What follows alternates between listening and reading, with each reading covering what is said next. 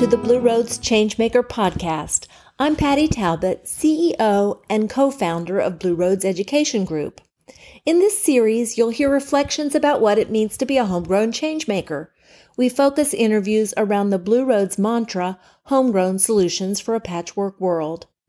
Our guests are amazing changemakers, solutionaries, and social innovators who've taken the path from local citizen to global changemaker and/or from global citizen to local changemaker by working to change the system that creates the world's most challenging issues close to home and around the globe.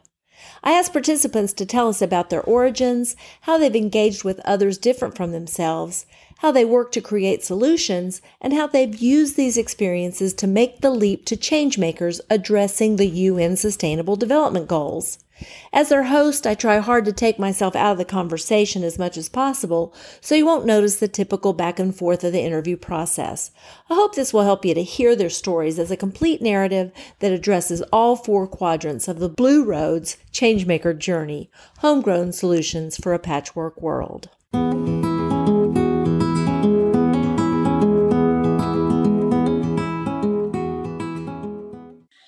Welcome, everyone. I am extra inspired today to have with me two rising seniors in high school who are doing amazing changemaker work in the world. This is my very first double interview for the Changemaker series. These two, Colby Brown and Molly McPherson, have agreed to let me experiment with what it's like to interview two people at once. So welcome, Colby and Molly.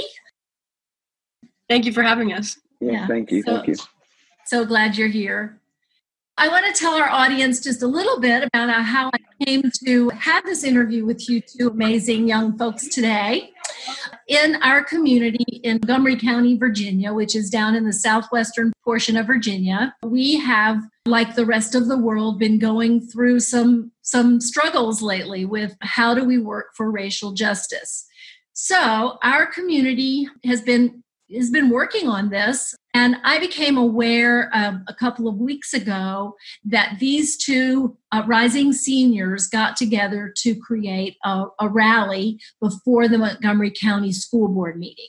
And I'm not going to tell you more than that right now because they're going to tell you their own story, but I was really excited to hear how Colby and Molly met and the work that they did to create a march in pretty short time because of an issue that they both saw as problematic in our local schools. So I'm going to start with Colby. Where were you grown, and how does that have an influence on who you are today and how you show up in the world? So the floor is yours. Awesome. Well, first and foremost, thank you for having me and Molly. I'm very excited to share my story. So I am the middle child. I have three brothers, and we're spread out across 20 years. And so far, we've all gone through Christiansburg schools and Montgomery County, and we've all had unique experiences. I've always been part of an athletic family. We're a very social family. We're very involved in the community, but I was a little different because I am more of an introvert, and I don't like to address people or address problems. And my confidence has grown. And in this new grown confidence, I have been able to advocate for myself and for others in a much better way and in a way that can create change. Starting this past year, I've really become more involved in leadership and advocating for other students. And it just so happened that at the end of this school year, this whole topic of conversation when it comes to racial problems we're facing in this county just kind of reemerged. We're fighting because we have to make change and we have to move forward, not just for ourselves, but for future generations of students that are coming through this school system. So I'm excited for where we're at, and I'm excited to see where we can go. Molly, I'll take the question to you. Where were you grown? Who are your people? And how does that make a difference to how you're showing up in the world today? I am also a rising senior, but I go to BHS. And growing up, my dad was always a teacher at Tech. So he taught in the engineering and computer science departments. So he was a teacher, and then they were both teachers before I was born. And then when I was in 5th grade, my mom went back to teaching. So I've always had teachers in the family, and So school and topics like education have kind of always been prevalent around us. This past year, in the second quarter and third quarter, me and my friends, we were realizing issues within our own school, and we were like, I think we can do something about this and we can fix these. So we started working for that. And I was advocating for the teachers because they've been a little scared to kind of speak out for themselves based on what happened in the past at Blacksburg. So we were kind of using our voices to help them because we saw so many problems, we wanted to fix those. Then coming up when we started doing online school, everything came to a halt because we no longer had the time to meet together and get together and try to form these things. Then when all the race stuff came back up and Colby reached out to me, I was like, I'm definitely going to help you out on this. Something needs to change. And I feel like using our voices, and especially because we've grown up here, our parents have been in the county, our siblings have been in the county. We have the roots in the county, and we want to change that for kids to come. What are the issues that you have cared about in your life, and what are the kinds of things that are important to you that you think need new and creative solutions? So, currently, as you said, like it's the racial injustices within our school systems. But in the past, like I said, like education's always been kind of where I use my voice to advocate. So I think just fighting to make sure that teachers get either the resources that they need, the time that they need, just kind of a lot of things we've seen like administration, kind of like micromanaging teachers. And so stuff like that, just kind of advocating for them to make sure that they can do their jobs and are paid well for it. And then also making sure that students have equal opportunities to learn, to grow, to use their voices. One of the things we were focusing on is, Colby can talk about this a little bit more later about how we kind of got to the start of the protest, but I guess for lack of a better word, he was kind of blown off by Dr. Meyer. And that's kind of been a common theme where people in positions of power have been blowing off students, and especially students of color. And when they bring up issues or anything, they get kind of pushed to the side. And when I look at it, I'm like, what does that say to the students about what you care about? If you don't listen to them, how are they going to feel when you make a decision? Making sure that teachers and parents and students have all equal access to the materials and stuff like that is just so important. Colby, I'm going to put that same question to you. What are the issues that you care about and that need new and creative solutions from young people like yourself? I totally and completely agree with everything that Molly just said. So first and foremost, I think that every student deals with their own problems. It doesn't matter what the problem, it could be social issues, it could be issues at home, it could be mental health issues. And I feel like we should all be advocates for each other, or at least be willing to be, and to acknowledge those problems. For me, and being a student in Southwest Virginia, I've always experienced and witnessed problems with race in our schools. Growing up, I really wasn't cognizant of it. I kind of knew what it was. I kind of knew it was there, but it really didn't hit me until I was in middle school and high school. And for me, I feel that I have to work twice as hard just to get some of the attention from my teachers that I need. Not just attention on me, but attention to my ambitions and what I want to achieve and where I want to go. Typically, that's what I'm fighting for. And that's what I'm fighting for students in the system right now and students who are going to be in the system. As students, we should use our voice. And as students, we can use our voice because our voices are powerful. And after contacting school board office members and administration at my school, I've been able to see what we've been able to do. But I've also been able to see that there's so much more that we can do. And there's so much more support and attention that we need to get to the places we want to go. So as Molly said, I contacted Dr. Meyer originally about a statement of solidarity. This was about 2 weeks after the George Floyd killing. And he basically told me that he was gathering his thoughts. He sent me this whole document about all of the good things that have happened for African-American students in the county. And again, that he was gathering his thoughts. And the protest happened 1 week after that, which was 3 weeks after the George Floyd killing. And that's when the statement of solidarity came out. And for me, that's way too long. for a county, for an education system to simply show support for a group of students who need it. That's where some of my frustration has come from. We need as much help as possible, and especially from people who can really create change. So I think we have the attention, but we still have to keep pushing. You two from different high schools and different backgrounds found each other to move together in this effort. Support is support, and you need it to create change. You can't do it by yourself. And as much as I would love to just solve every problem right now, right here, I wouldn't be able to do that without support from community leaders and student leaders from across the county. And so before this whole thing started, I didn't really think I had that much support. And then I contacted Molly McPherson. I was like, whoa, this is a student from a different school that has a different background. And she is willing to stand here and fight and stand in solidarity with me. And that kind of made me realize that this can actually happen. This is a fight that does not have to be fought for much longer. So yes, it is important to get the attention of others who don't have the same background, the same knowledge, the same experience as you. Because if you get someone with the same experience or knowledge as you, what are they bringing to the table? What different information and knowledge are they able to put to this movement of change? Like, if Molly and I believed and had the same experience and we believed everything in the same way and saw everything through the same view, there would be no way for us to actually make change, because we already believe the same things. But we have discussion and we have conversation so that we can come together and create a solution that can positively affect everybody, not just a particular group. Because yes, racial discrimination and all that is kind of harmful to one group, but it affects everybody. It affects every single person.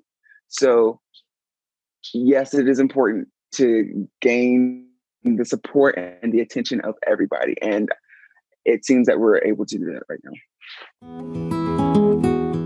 Molly, the same question to you. How and why is it important to engage across the patchwork of diversity?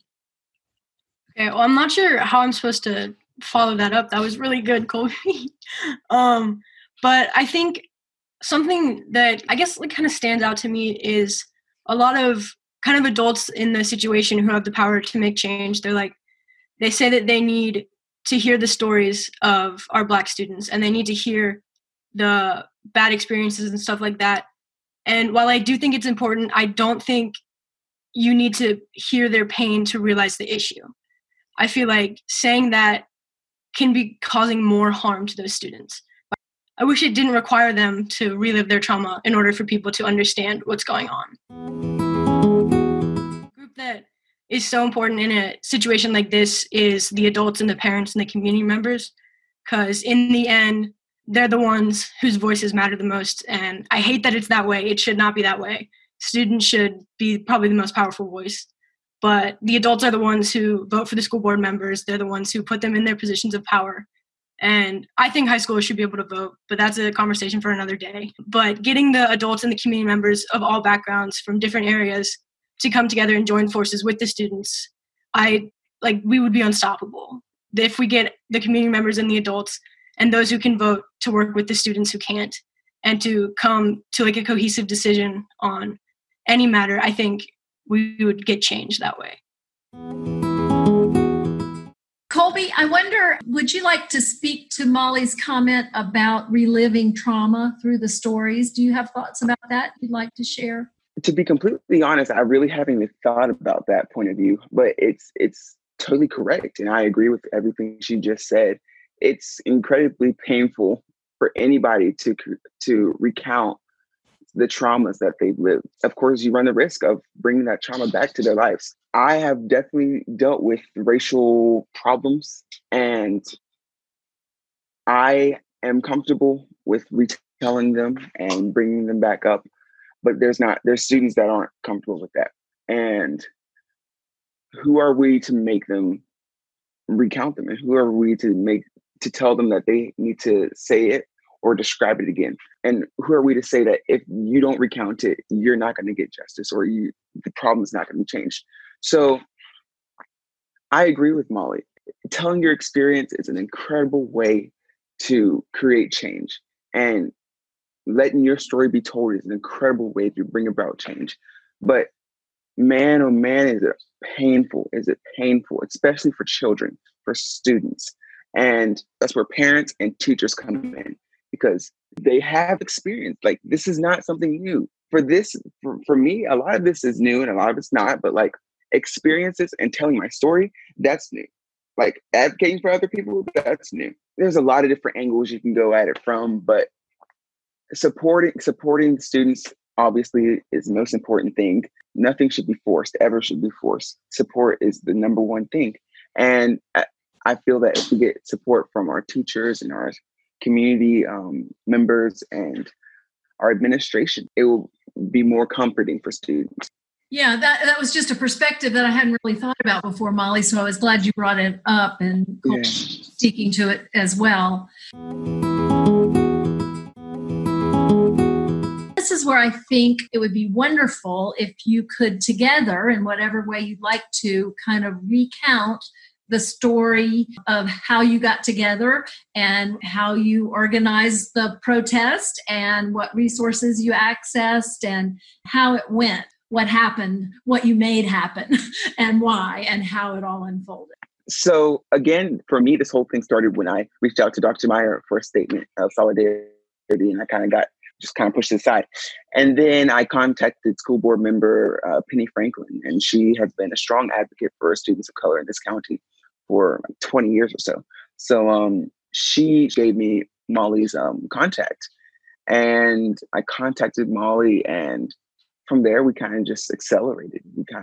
I guess it was 2 days before the actual protest, we organized it. So she got the flyer going, and we kind of just pushed it through social media. It kind of blew up. It really did. It blew up. First time we met was like 4:35, the day of the protest. Like the first time we'd ever seen each other. So that was actually really cool. And it just worked. Yeah. It really did. Yeah. So one of my teachers, Mr. Thompson, he was also at the protest, but he does a lot of like Twitter stuff. So he's got a lot of friends on social media, and he somehow got connected with someone who was affiliated with a protest that was basically along the same lines as ours in Flint, Michigan. So he got their numbers and gave them to us to text them and kind of see just like what are some things that maybe we didn't think about that we should work on. And they said the biggest thing was just make sure we had our list of demands ready and make sure that it was formatted properly and stuff like that. And then another thing they said was just to contact the local police. And by the time I contacted them, they were already aware. So they already knew what was going on. But yeah, so we just kind of talked with them for a little bit just to get, because I think they're also seniors or rising seniors. And so they're kind of in a similar boat as us. So we just talked to them to kind of get their side of things that we should probably be looking at. So how'd you make it happen? I heard there was a couple hundred people there. Yeah, it was honestly, we just got it out and the community really pushed it around. I mean, we had it was shared a lot on social media. A lot of students shared it. A lot of students posted it, and a lot of students showed up. They said there was like 200 or more people. I really wasn't expecting that number, to be completely honest, but I think we were pleasantly surprised. We were pleasantly surprised with the turnout, and that really gave me hope. It showed me that the community wants to see change. The community wants to see us move in the right direction. So that was very exciting. Yeah. Yeah. So I made the flyer like really quickly. It was just a quick little thing. And then I sent it to everyone I have on Snapchat. I put it on like all my stories everywhere, every social media I have. And then people just like reposted it, screenshotted it, shared it with their friends. And I was surprised there were a lot of parents there with no students. There were a lot of students there, but there were also parents there without their students. And I mean, like going along what I said earlier about how like the adults and the parents have like the most powerful voices.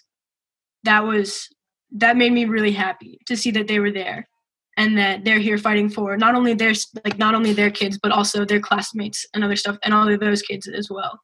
Just to kind of just to see them there and fighting as not necessarily a stakeholder, because without their kid there, but just to see them there fighting as a community member alongside all these students was really cool to see.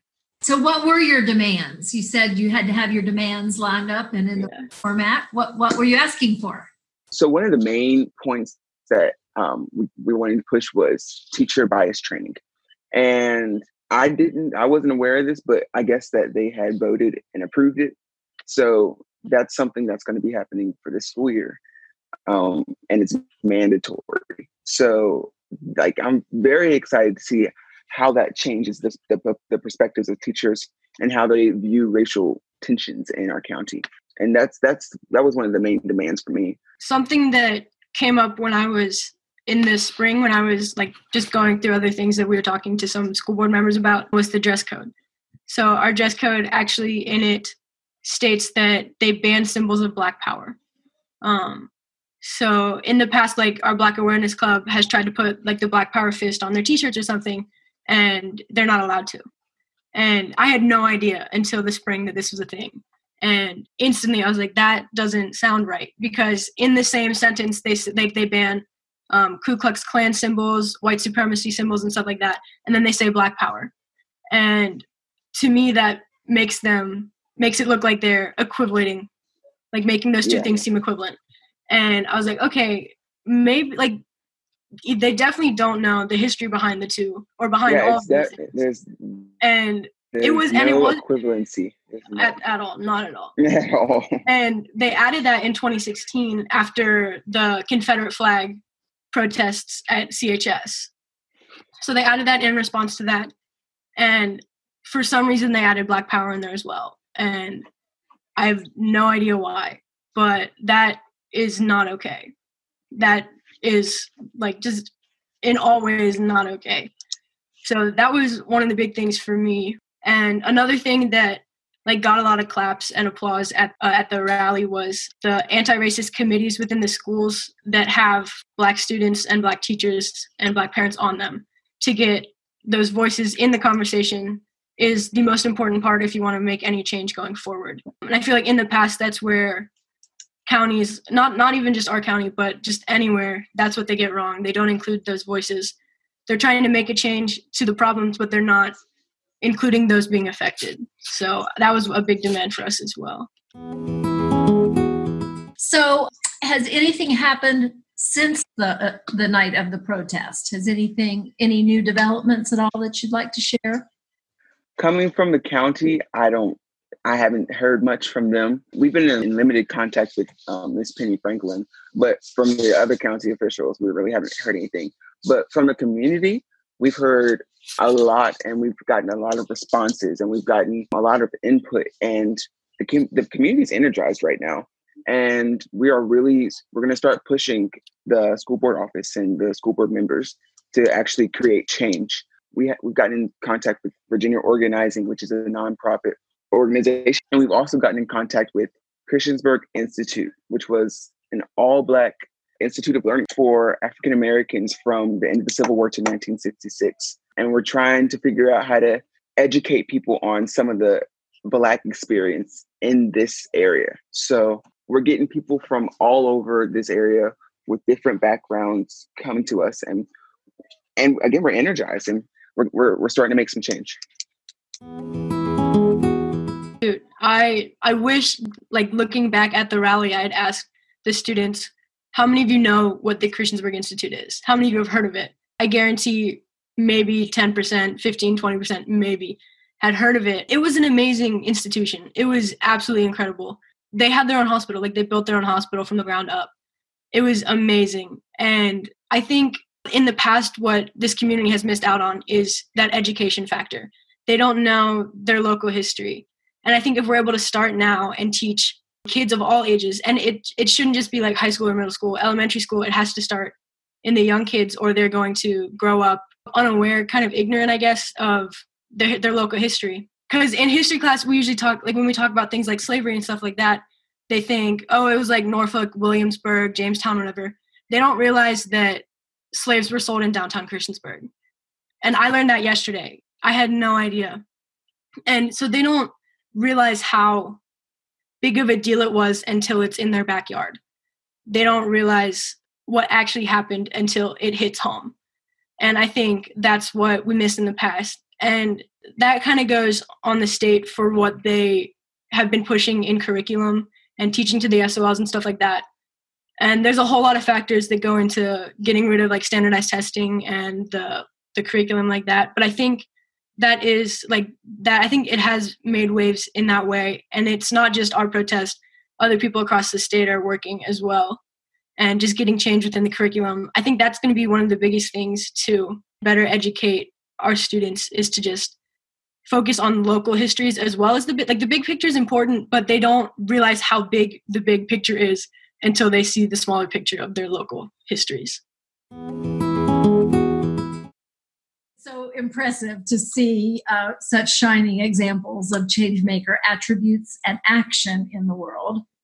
And I'd like to close by just asking you to reflect on how you hope to continue to show up as changemakers in the world. What are your plans for next steps? Because every step you take as a changemaker has that capacity to ripple out and transform the world we're sharing. And so I just want to hear what your plans are. Well, for me, when this whole thing started, I had the mindset of, I just want to leave Christiansburg High School in Montgomery County better than I found it. I don't have intentions of being here forever in Southwest Virginia. I kind of want to go places and see where I can go. But I do want to make it a better and safer environment for all students who will walk through these halls. So I'm fighting right now so that kids in the future will have an easier and a more acceptable educational experience. I mean, I think about like kids that I babysit and stuff like that who are in elementary school, who are really, really young. And I'm thinking that I don't want them to go through these same experiences that my classmates have. I don't want them to have to get hurt in a place that should be safe for them. So looking to next steps, we want to do something relatively soon because, I mean, August is right around the corner. And the next school board meeting isn't until July 21st. And that it's too long. It's too far away for anything to be done. And it's too close to the start of school for anything to be done this school year. And I think we want change quickly, but we also want it to be a good change. We don't want them to just force something out and have it end up being more harmful than what they thought it was going to be. I think we definitely have like the resources and everything to get good change. We just have to get their ear and have them listen. I want to thank both of you for being change makers for racial justice in our community. That's what we need, is people like you taking the lead and being a voice and encouraging other people to use their voices too. So I predict great things for both of you individually, but also the people that are fortunate to run across you. And I know you'll be encouraging other people to do the same. So thank you. Thank you so very much for your time.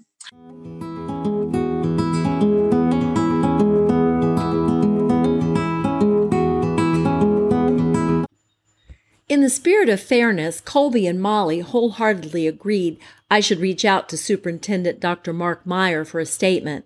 Dr. Meyer expressed his own passion for racial justice and equity for all students in Montgomery County Public Schools and explained that in his role of leadership, he must work with the school board to release statements like the one Colby was seeking. He's glad that a statement of solidarity was approved at the school board meeting following the protest and will continue to work diligently on the issues raised at the protest and in this interview. You can see that Molly and Colby are working on global goals number 4, quality education, and number 10, reduced inequalities, most directly. Attainment of both of these goals will have a direct impact on our ability to realize the other 15. Learn more at sdgs.un.org. Thank you, Colby and Molly, for the work you're doing to change your community and the world. Thanks for tuning in to the Blue Roads Changemaker podcast. We hope you'll follow our work and learn more about how you can get involved and start your own Changemaker journey at www.blueroadseducation.org. We'd love it if you could subscribe to the Blue Roads Changemaker podcast and give us a rating on iTunes so that others can find us too. This also helps to elevate the voices of the amazing changemakers you're learning about in our series.